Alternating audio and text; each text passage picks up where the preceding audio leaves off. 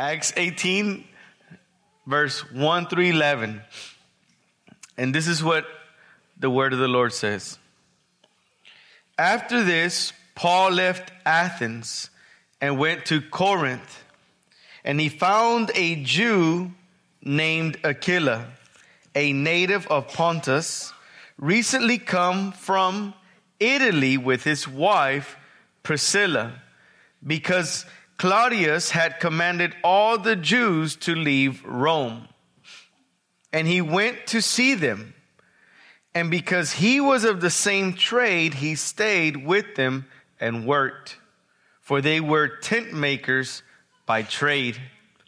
And he reasoned in the synagogue every Sabbath and tried to persuade Jews and Greeks. When Silas and Timothy arrived from Macedonia, Paul was occupied or devoted himself with the word, testifying to the Jews that the Christ was Jesus. And when they opposed and reviled him, he shook off his garments and said to them, "Your blood be on your own heads. I am innocent. From now on, I will go to the Gentiles." Verse 7. And he left there and went to the house of a man named Tertius Justus, a worshiper of God. His house was next door to the synagogue. Crispus, the ruler of the synagogue, believed in the Lord together with his entire household. And many of the Corinthians, hearing Paul, believed and were baptized. Verse 9. And the Lord said to Paul one night in a vision, "Do not be afraid, but go on speaking, and do not be silent, for I am with you, and no one will attack you to harm you, for I have many in this city who are my people." And he stayed a year and 6 months, teaching the word of God among them. Praise God for his word. So, as we are going to dive into the text and just start digging into what God is communicating here, I want us to reflect back in the last several years to think about both life and ministry. We know that in life and ministry, we're trying to balance the reality of work, family, children, school, ministry. I mean, the list can continue, right? So many kind of responsibilities that we try to balance. And it is not always easy. It's difficult. We understand that there are a lot of ups and downs, a lot of joyful moments and sorrowful moments, a lot of times of tears and a lot of times of laughter. You see, as we serve God and live on mission, there are realities that will take place. We will be spiritually attacked. We will have dry seasons. There will be broken relationships. We will experience betrayal and hurt. We will have fruitless labors in the mission field. And the reality of discouragement can easily drown us away. Any desire to keep on going will slowly fade away. Imagine plowing and plowing and plowing and no fruit. Like you're trying to reach people for the Lord Jesus. You're trying and you're trying and you're trying and still no response. Maybe they begin to ridicule you or talk about you. And after a while, you get tired. You feel like giving up. Discouragement sets in. Imagine going through a difficult season in ministry. You're, serving the Lord, you're doing outreaches, you're doing all kind of things. And you're in a season of drought, nothing taking place. But all of a sudden, you begin to see fruit. But at this time, it's hard for you to actually enjoy it. It's hard for you to enjoy the fruit because you are so worn out. You begin to experience ministry burnout. And these moments rob the joy away from you. And it is in these moments where we are tempted to think that maybe I'm just not strong enough. Maybe there's something wrong that I'm doing. Maybe I'm not a good Christian. Maybe all kind of stuff that we're looking inwardly. Well, today in this passage, this is what we're seeing with the Apostle Paul. Because keep in mind, the Apostle Paul, when we think of him as a hero in the faith. But as we are going to work through the text, we're going to get to the point where he's just as human as you and I.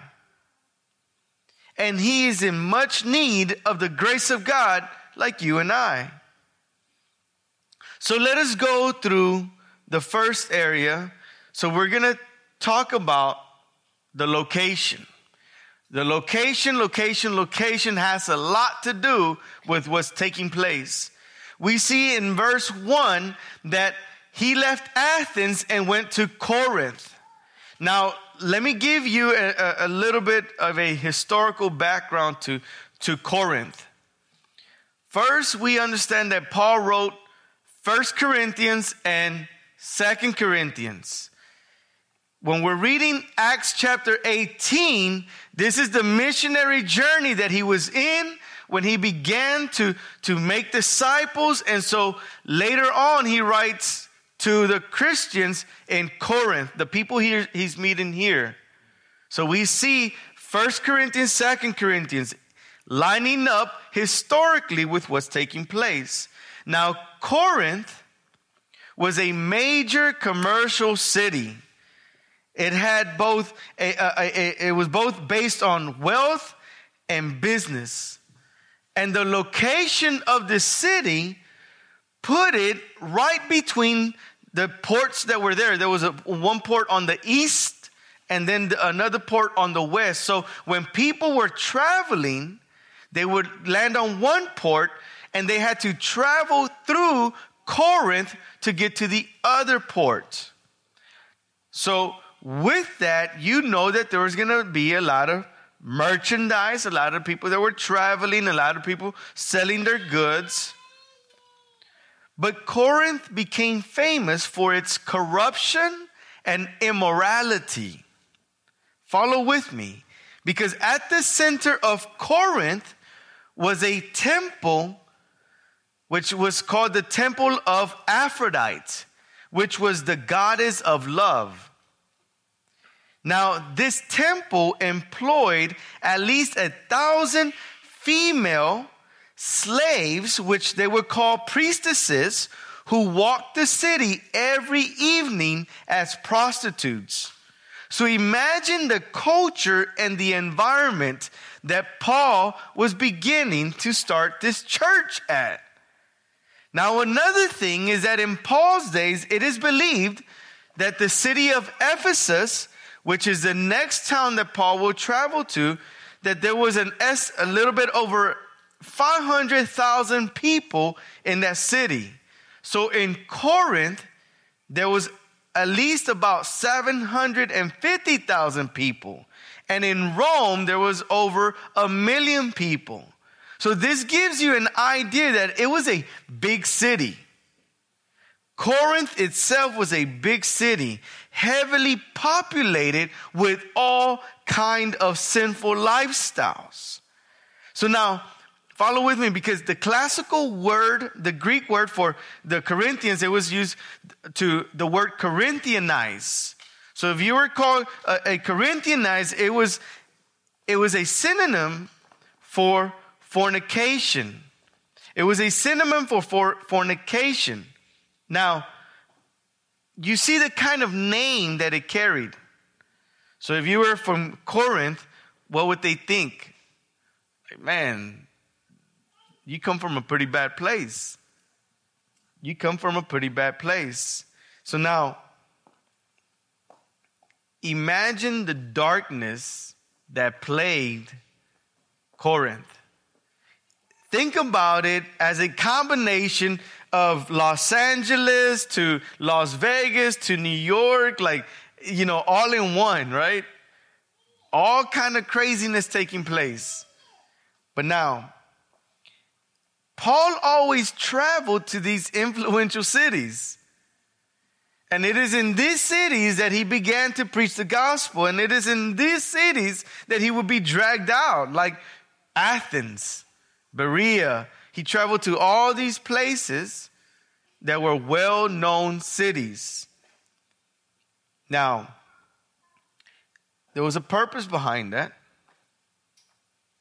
God was reaching people in the urban communities, kind of like where we're in. It was an urban missionary reaching the inner city. So now what we're going to look at with that in mind, the Corinthian place, the kind of lifestyle, the darkness that came along with it. Now what Paul was trying to do in beginning to make disciples. Now follow with me, because this is in line with what you and I are doing in the city that we're in. It's not peaches and cream to follow Jesus in the city, right? It's hard. It's difficult. So now when we look at the Apostle Paul, it says that he came from Athens and he went to Corinth and he found a Jew named Aquila, and he also found, it was Aquila and his wife Priscilla. Now, they had left Rome and they came to Corinth. Now, as I was studying through the text, it says that they were tent makers. So Paul was working. A work ethic of Paul is that he was a hard worker. He was a tent maker. And to be a tent maker, you had to work with your hands. Now, some commentators, as I was reading, said that it was a probability that he worked with leather. As somebody's dad in here works with leather. Because a lot of the tents were made out of leather. So more than likely, Paul worked with leather as they built the tents. So can you imagine that? He's a hard worker. So we see something from Paul is that Paul was not always in full-time ministry. He also worked. But that did not stop him from sharing the gospel. A lot of times we think that in order for us to be used by God, we got to stop everything we're doing and go full-time ministry. We see here that Achilles and Priscilla were working.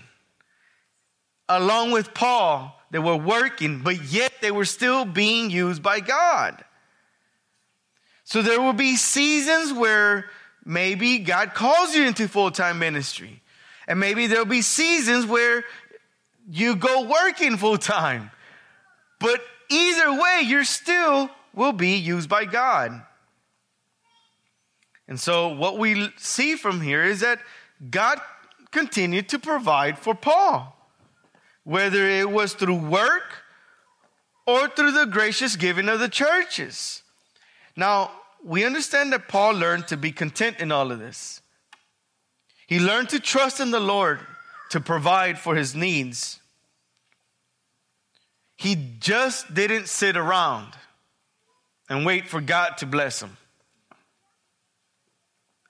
He even says in other passages, like in 1 Thessalonians chapter 2, this is what he says in verse 9. For you remember, brothers, our labor and toil. We worked night and day that we might not be a burden to any of you while we proclaim the gospel of God. Do you see that? It went hand in hand. As they worked, they used it as an opportunity to share Jesus. So just because we're working doesn't mean that we don't get to share Jesus through our words and through our actions. And so what we see here is that they labored day and night. He didn't want to be a burden to them. And so God would provide through that. Now, what we see is that gospel ministry can take place anywhere. Whether you're at school, at work, amongst friends, gospel ministry can take place anywhere. We're all instruments in God's hand. Now, another thing that we see about Paul's life is how he met Aquila and Priscilla. These are co-laborers in the faith. Through God's providence, Paul connected with them. And this is so interesting because it says that Paul stayed with them. So this shows Priscilla and Aquila's hospitable heart to open not only their heart, but their home to the Apostle Paul. This is God's grace working in them. And not only that, they played a significant role in Paul's life. What we see is that this was a Christ-exalting couple. I'm talking about they were like zealous for Jesus. And so they were willing to help out in any area. Look at what Paul says about them in Romans 16. Romans 16, this is the end of the letter to the Christians in Rome, and this is what he's writing. Look at verse 3. It says, "Greet Prisca," which is Priscilla, "and Aquila, my fellow workers in Christ Jesus." What did they do in verse 4? It says, "Who risked their necks for my life." Do you see what kind of lifestyle they had? They were willing to risk their lives for Paul. And it says, "To whom not only I give thanks, but all the churches of the Gentiles give thanks." So do you see the gratitude in the behalf of the rest of the churches? But not only that, look at what it says in verse 5. "And greet also the church in their house." So the church that meets inside of their house. So they also had a church plant in their home. People would gather together on the Lord's Day and they would celebrate Jesus. So, I mean, they were all about making disciples. They were all about being gracious to what God had called them to do. They were going out there. They were serving Jesus. They were serving the saints. Their hearts were open for kingdom work. But their homes were also open for kingdom work. You know, this couple is a good example to us married people of what it looks like to have an open heart and an open home to kingdom work. So we see now Paul in action here. Now we get to the next point. And in this next point, we're seeing Paul's rhythms here, but now in ministry. First it was in his life, now in ministry. And so what we're looking at is that Silas and Timothy arrived from Macedonia. This is key because, again, everything that's taking place is historical events that are taking place, and they're in line with everything that's going on, even in the letters that Paul was writing. So now, in Acts chapter 16, we find in verse 9 through 10, it says, "And a vision appeared to Paul in the night, a man of Macedonia standing there, urging him, saying, 'Come over to Macedonia and help us.'" So there goes one thing. Now the next thing is in Acts chapter 17, verse 14 through 15. This is what it says. Then the brothers immediately sent Paul off on his way to the sea, but Silas and Timothy remained there. Those who conducted Paul brought him as far as Athens, and after receiving a command for Silas and Timothy to come to him as soon as possible, they departed. So what we're seeing here is that Silas and Timothy had stayed behind. And now Paul was in Corinth by himself, and he had been there for a while. Now finally, we see that Silas and Timothy arrive. Their arrival served as encouragement to Paul. Because now what we're seeing is that right after that, Paul begins to preach the gospel. It says that he devoted himself to the word, and after that he began the ministry that God had entrusted him, which he started going out to the Jews and sharing with them or reasoning with them that Jesus Christ was the Messiah, that Jesus was the Messiah himself.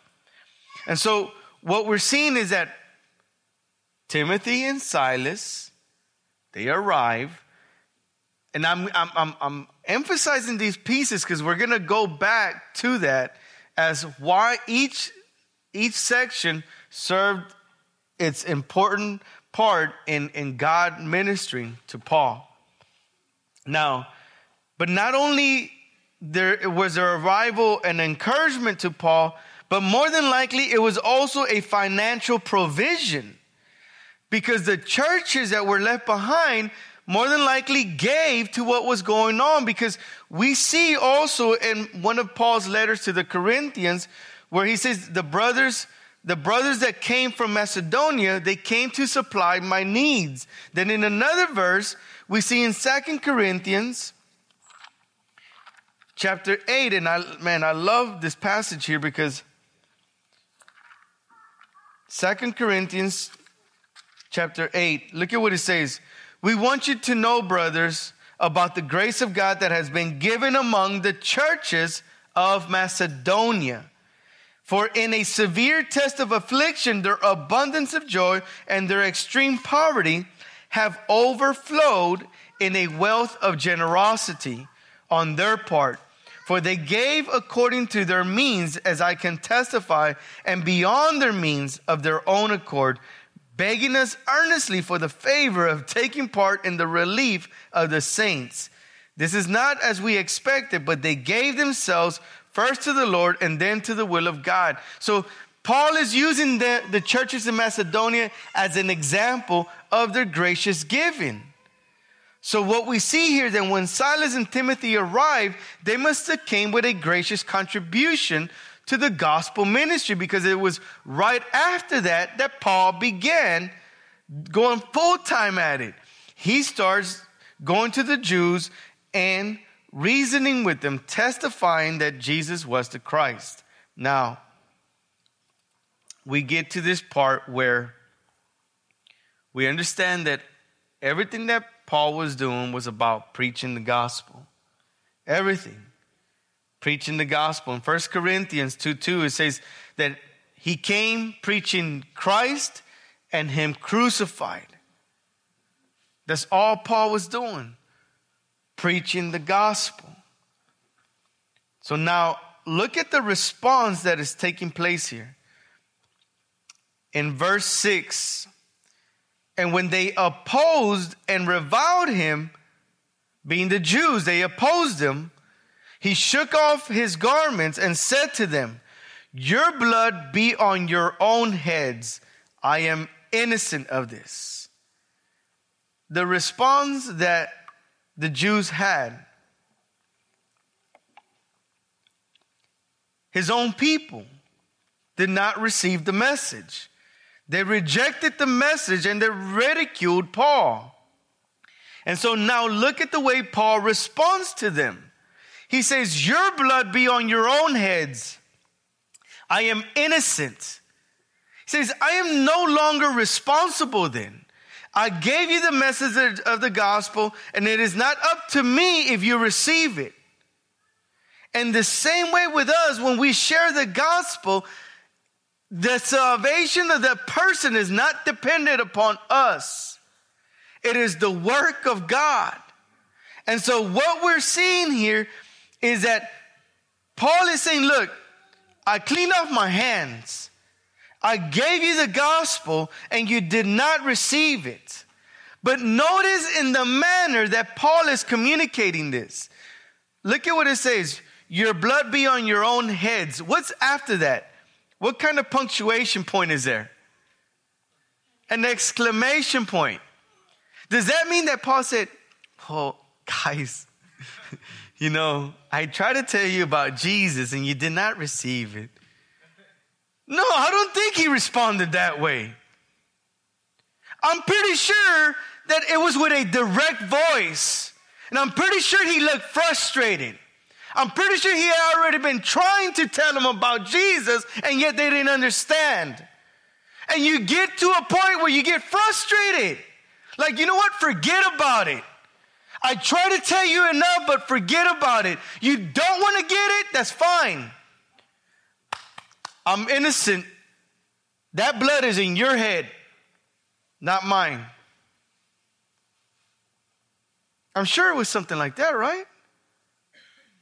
I mean, can we identify with Paul there when we're trying to reach somebody over and over and over again and they just don't get it? We don't just tap them in the back and be like, okay, go along your way. I'm sure they see the expressions in our face and we get upset. They're like, come on, bro. Like, seriously? You still don't get it? Like, you get to the point where you get frustrated. Or am I the only one that gets like that?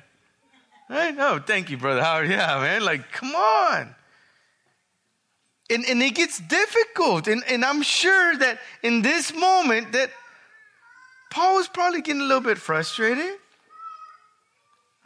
But look at what happens next. This didn't stop Paul. Look at what happens next. He goes out of the synagogue and he goes next door. He leaves the synagogue and he goes next door to another person that lived next door. And what happens? All of a sudden, the grace of God begins to work like never before.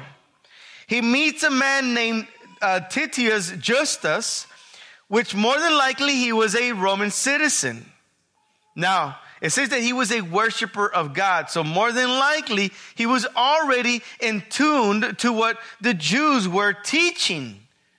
And so this guy makes a good bridge into the Gentile community. And this is something for us to learn. If God is calling us to reach a certain people, we're going to look for those bridges that we can build and with relationships that can help us to reach the people God's called us to reach. For example, if you go to a foreign country, you're going to go look for someone that can help you engage with the people you're trying to reach. And so this person here, again, God working through all of this, was someone that God put in his path right next door to the synagogue. He could have left out of there, but he didn't. He went next door.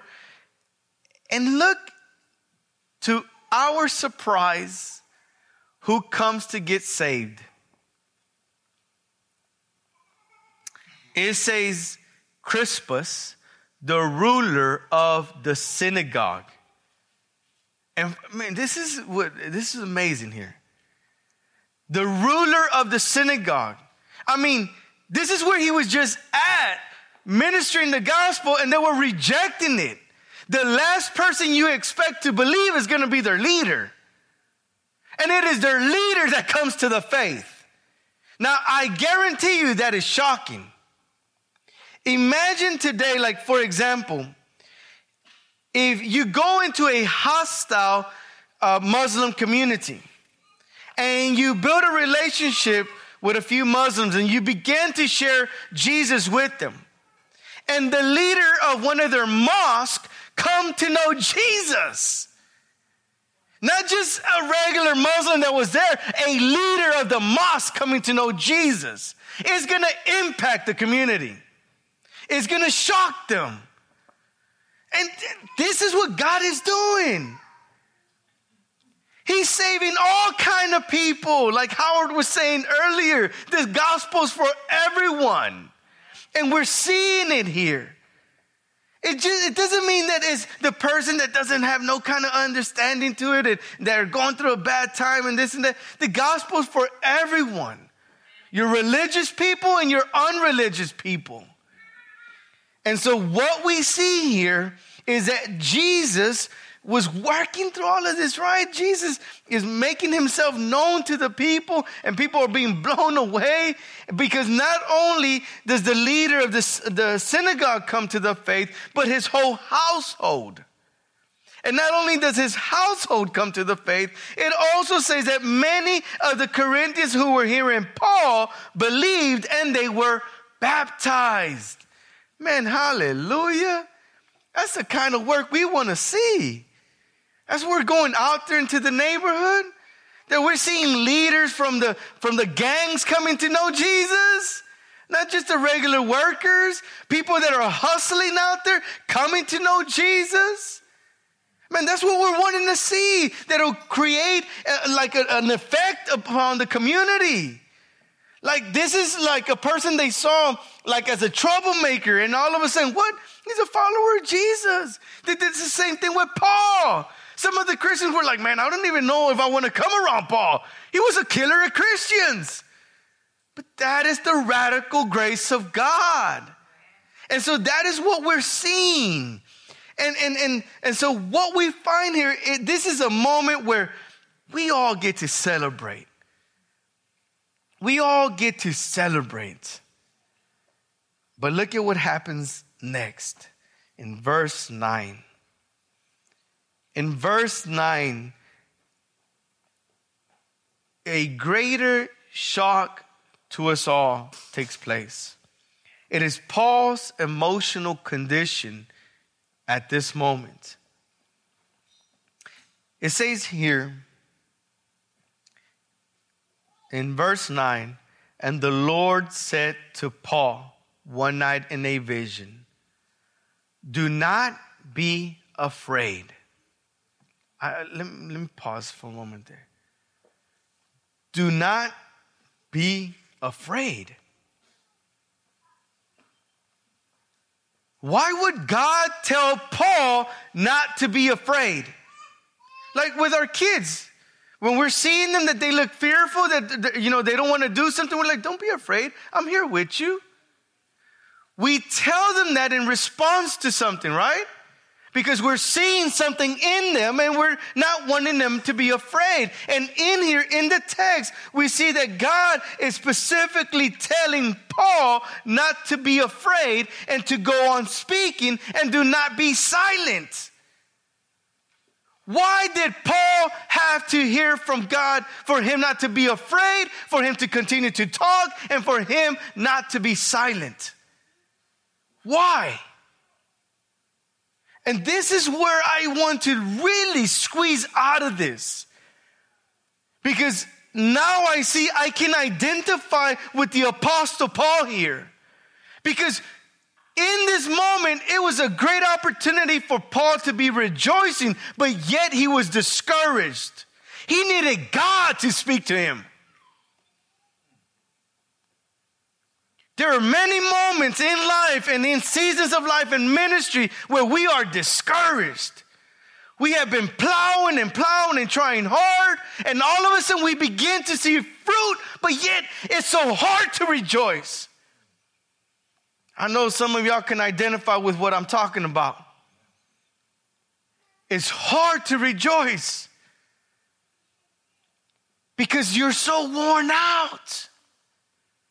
You've been trying hard, and you've been trying, and it's still nothing takes place. And then when finally something happens, you're like, oh, you're barely moving. And you're tired. God had to speak to Paul. And God has to speak to each and every one of you. Because when you get in a funky mode like that, no tap in the back is going to be good enough. God has to speak to each one of us. And so what we see here is that we're going to look at the providential grace of God in the life of Paul in here. So now when I speak of the providence of God is a governance of God by which he, with wisdom and love, cares and directs all things in this universe. Meaning that God is in complete control. God will accomplish what he set his will out to do. So he will ensure that his purposes will be fulfilled. So God governs the affairs of man and works through the natural order of things. So follow with me, because there is never a time when God loses control. Now, you and I lose control all the time, right? But we can look to one who never loses control, and that is God. And so what we're seeing here, we're going to evaluate this part of the text and look at the providential grace of God working through this as a way of God already knowing what Paul was going to go through. This wasn't something new. This wasn't like God's going to tell him, hey, you're the Apostle Paul. You should have it together, right? God didn't do that to him. This shows the compassionate heart of God. He's a good father, right? Perfect in all of his ways. I mean, we sing that. But do we believe that, right? We sing that. And so what we're looking at in here is that the providential grace of God working in all areas of Paul's life. We look at the first section where Paul arrives in Corinth. And who does he meet? Aquila and Priscilla. And I'm talking about these were some OGs in the faith, man. They were like hardcore for the Lord Jesus. They're the kind of people that are always on fire that you want to be around, right? I mean, you have those Christians in your life that, man, they're always lit up for Jesus and you want to be around them because they encourage you. And so imagine Aquila and Priscilla. But not only is the providential grace of God working in that, guess who else comes to visit? Timothy and Silas. The arrival of Timothy and Silas. This is also crucial because not only is Timothy and Silas bringing financial giving, but also the good news of what's taking place. There's another passage that talks about that they brought good news to me of the work that was taking place. And so, again, Paul's discouraged, but yet God had already been preparing, working before Paul got to this point. But I'm sure that along the way, Paul must have already been feeling this. Because I tell you, discouragement does not just open the door and walk in. Discouragement had already been in your house. And then finally you took notice of it when all of a sudden you felt like not even getting up off the sofa. Discouragement was already drowning you out. And so God was already fully aware of that. The providential grace of God sending now Silas and Timothy, again, co-laborers in the faith with Paul. And as he sends them, this is a picture of community. The grace of God in community. Paul cannot do this on his own. Now, hear me, family, because in this, we see something very important.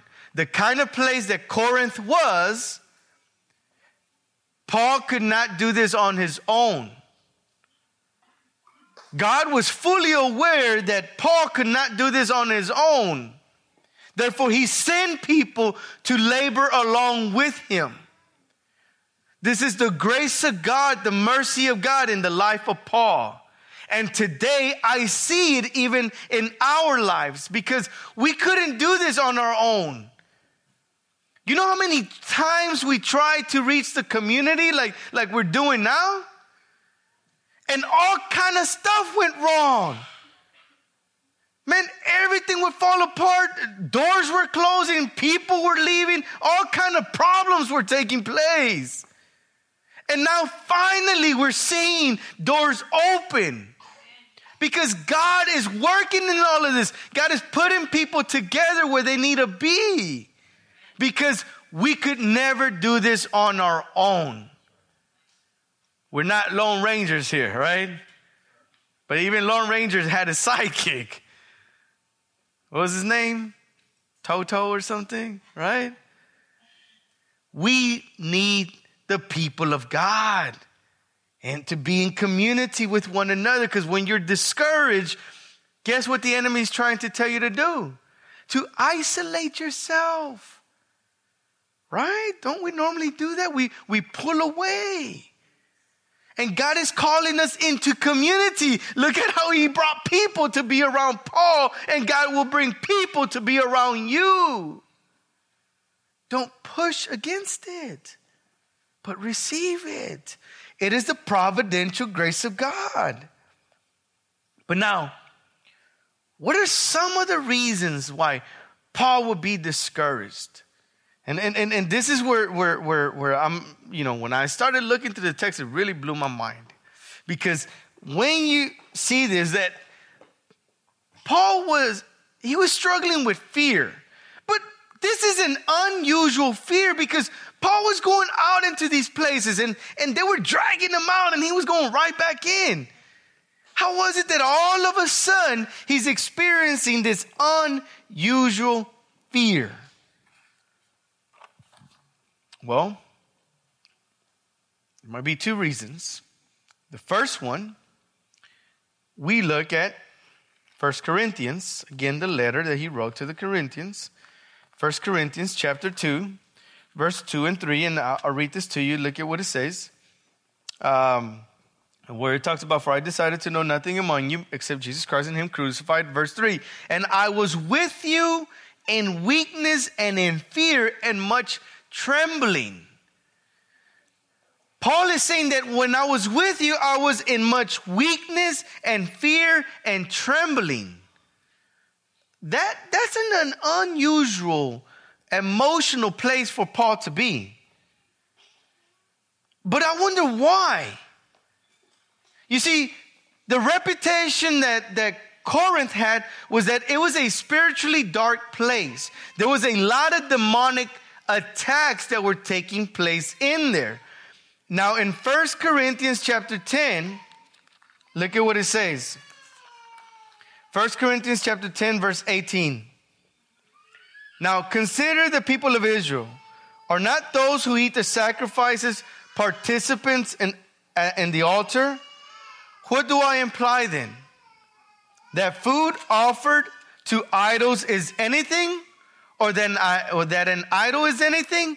No, I imply what pagan sacrifice, they offer it to who? It says to demons.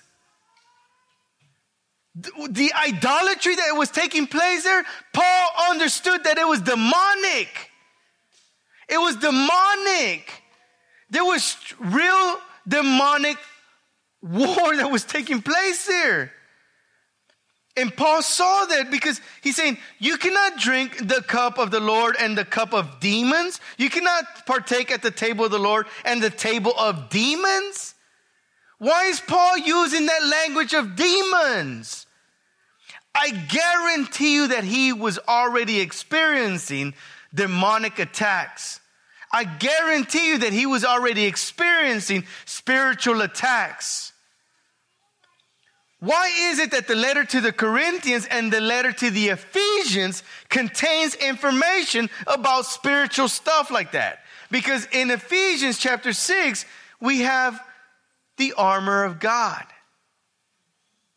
And it says we do not wrestle against flesh and blood, but against principalities in dark places. Why? Because Ephesus and Corinthians and Thessalonica, all those areas were filled with demonic spirits. There was a real demonic war there. And a lot of times we don't like to think about that because I'm like, I'd rather push away from that. But there are real demons. And we see that in the text that Paul was unusually fearful. Man, and I tell you that when you're on the mission, when God's calling you to, and you're going into an area like this, you will experience unusual seasons of discouragement. And you're like, where is this coming from? Why can't I shake it off? I try harder, and I try harder. But it just gets more difficult. Man, I've been in moments like that where all of a sudden, I'm trying to get into the word because the next following day, God had called me to share the gospel somewhere. And that whole evening, I couldn't even read the word. My mind was so cloudy, I couldn't even concentrate. I told my wife, we got to leave from here, go rent a room somewhere because we can't stay in this house. There was too much idolatry taking place in there. I'm talking about all kind of candles that were lit up to all kind of stuff in there. I'm like, oh man, no. So we left, and guess what? When I stayed at that in the hotel, all of a sudden, I was able to get in my word, prepare for the next day. The enemy was trying to discourage me and keep me down because he knew that what I was fixing to go do. God had already called me to go minister the gospel somewhere. But I could have just given up with discouragement. See, the enemy will try to come after us. He will shoot all kind of fiery darts at us to keep us in a place of discouragement. And it's so hard for us to get out of that. And another reason that probably Paul was experiencing this was also burnout.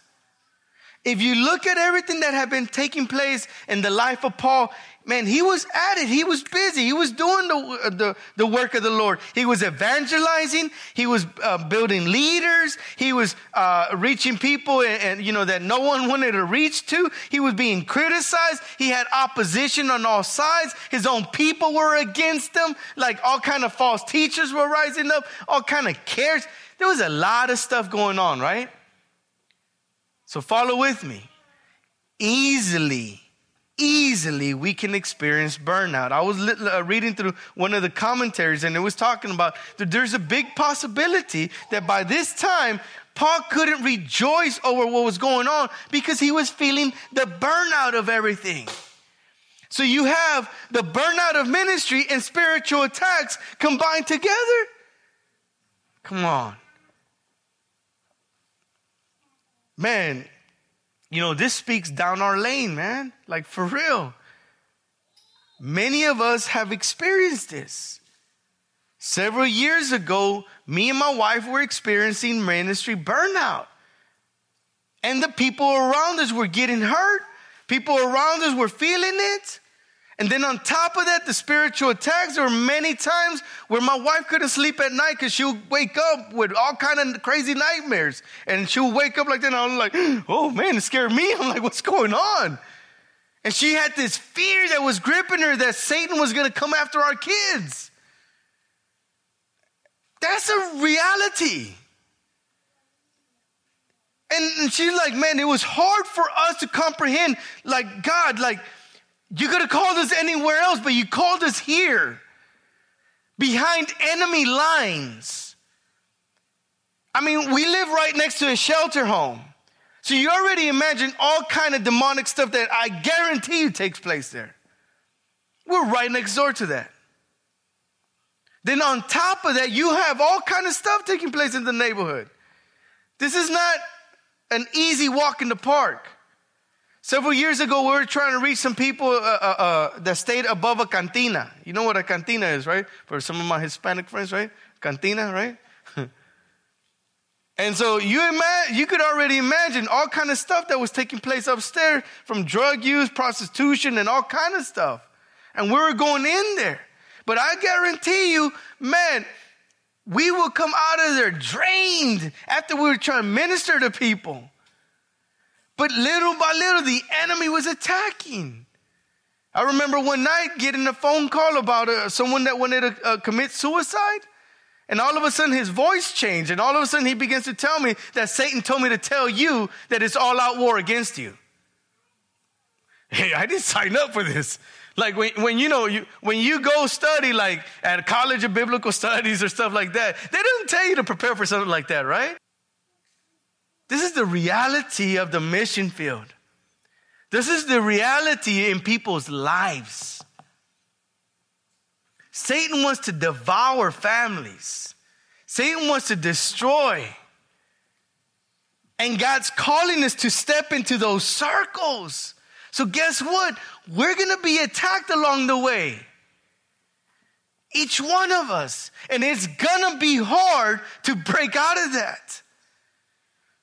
So what God does is amazing. Because what the Lord tells them, he points back to the promises. He tells them, do not be afraid. That do not be afraid is a promise from the Old Testament. From the Old Testament. Follow with me because this is an Old Testament promise that is still true in Paul's days and is still true today. It hasn't changed. God told from Moses, do not be afraid. To Joshua, do not be afraid. And today, do not be afraid.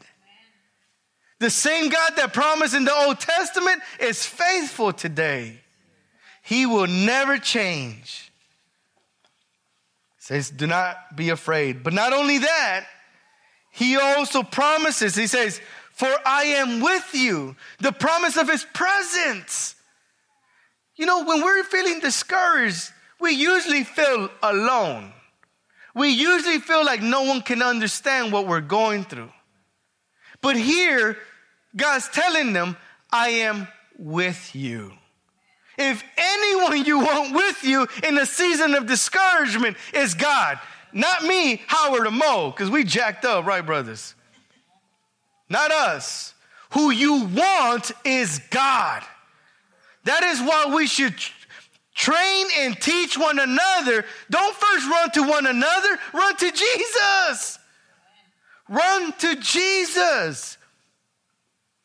Now, when you spend enough time with the Lord, all of a sudden, God reminds you of who to call and include him in what's going on. But don't run to another human who's just as broken as you are. Run first to Jesus. Because it is Jesus who strengthens us. It is Jesus who builds us up. So it is the promise of his presence. Jesus in the gospel commissions, he says, so lo, I am with you even to the end. It is the promise of his presence. So now the next thing that we see, not only the promise of his presence, but the promise of his protection. He says, and no one will attack you to harm you. The promise of his protection. Hey, look, Paul, man, look, I know that people don't like you around here, but I am promising to be with you. And I am promising to protect you. The grace of God working in the Apostle Paul. God is faithful. He promises to be with you. He promises to be protecting you. You know, God is not like one of us. When we make promises, we usually break them. But when God promises, he keeps. And we can rest assured in that. And so we find then that God was already working in preparation, the providential grace of God, by sending Achilles and Priscilla, Timothy and Silas, creating community for Paul. Not only that, God is intervening and reminding them of the promises. So it is the same thing for us today. We can be reminded of the promises of God in the Old Testament and New Testament. Because it's the Holy Spirit of God that is wakening our hearts to that. We're going to be spiritually attacked here. We're going to go through seasons of discouragement, but be reminded that God is with us. Be reminded that he who promises is faithful. And despite the dangerous grounds that we might find ourselves in, God will be with us. No matter how difficult the situation, is the promise of his presence, the promise of his protection, is a providential grace of God working in us. So no matter what storms of life we are in, be reminded of the promises of God. Now I close up with this in Psalms. So in Psalms chapter 56, verse 3 and 4, look at what it says. When I am afraid, I put my trust in you. Doesn't say I'm never going to be afraid. It says, when I am afraid, I put my trust in you, in God, whose what? Whose word I praise. We cannot do this without the word of God. We need the word of God because in the word of God we find the promises of God.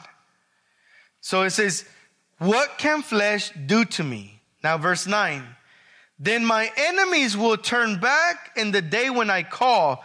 This I know that God is for me. Hallelujah. This I know that God is for me. And if God is for me, who can be against us? Amen. So God is for me, in God whose word I praise, in the Lord whose word I praise. In God I trust. I should not be afraid. What can man do to me? Let that be your song. Let that be your song throughout the day. When you feel the waves of discouragement try to drown you, be reminded that Jesus is the rock upon which you stand on. He is the rock of your salvation. If you're discouraged because you failed, be reminded that the grace of God is sufficient for you. If you're struggling because you're discouraged that maybe I've just sinned too much and God cannot love me no more, be reminded of the love of God that is in Christ Jesus that was displayed at the cross. And the Bible says that nothing can separate you from the love of God. Nothing. Can you imagine that? We need to stop thinking so much about our own weaknesses and start thinking a lot more about the power of God. Because it is in those moments that begins to fade away. So today, family, where do you find yourself at? Have you noticed that you've been feeling discouraged?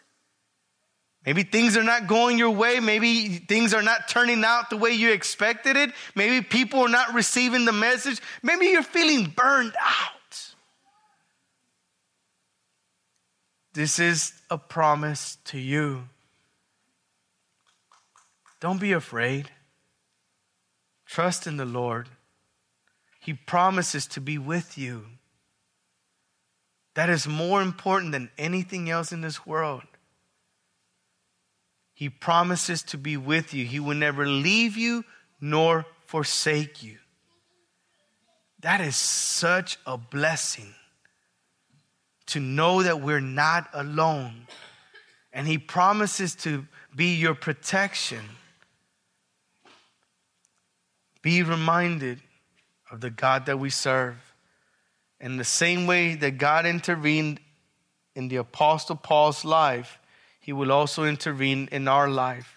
A lot of times we think that we have to wait for somehow we hear God's audible voice speaking to us out of the clouds. But God has spoken. You see this? God has spoken. And we hear him all the time. You just got to open up his word and go to the scriptures and read the word of God because God is faithful to speak to you. But how can he speak to you if you're not opening the word of God? You're expecting for somebody else to come to you. No, just get on your knees and open the word of God. God is so good to you. He is so gracious to you. Just open the scriptures and allow the word of God to soothe your soul like honey. Oh, just soothing in your soul. Reminding you of his promises. You're not alone. He is with you. Let's bow our heads. Oh, gracious Father.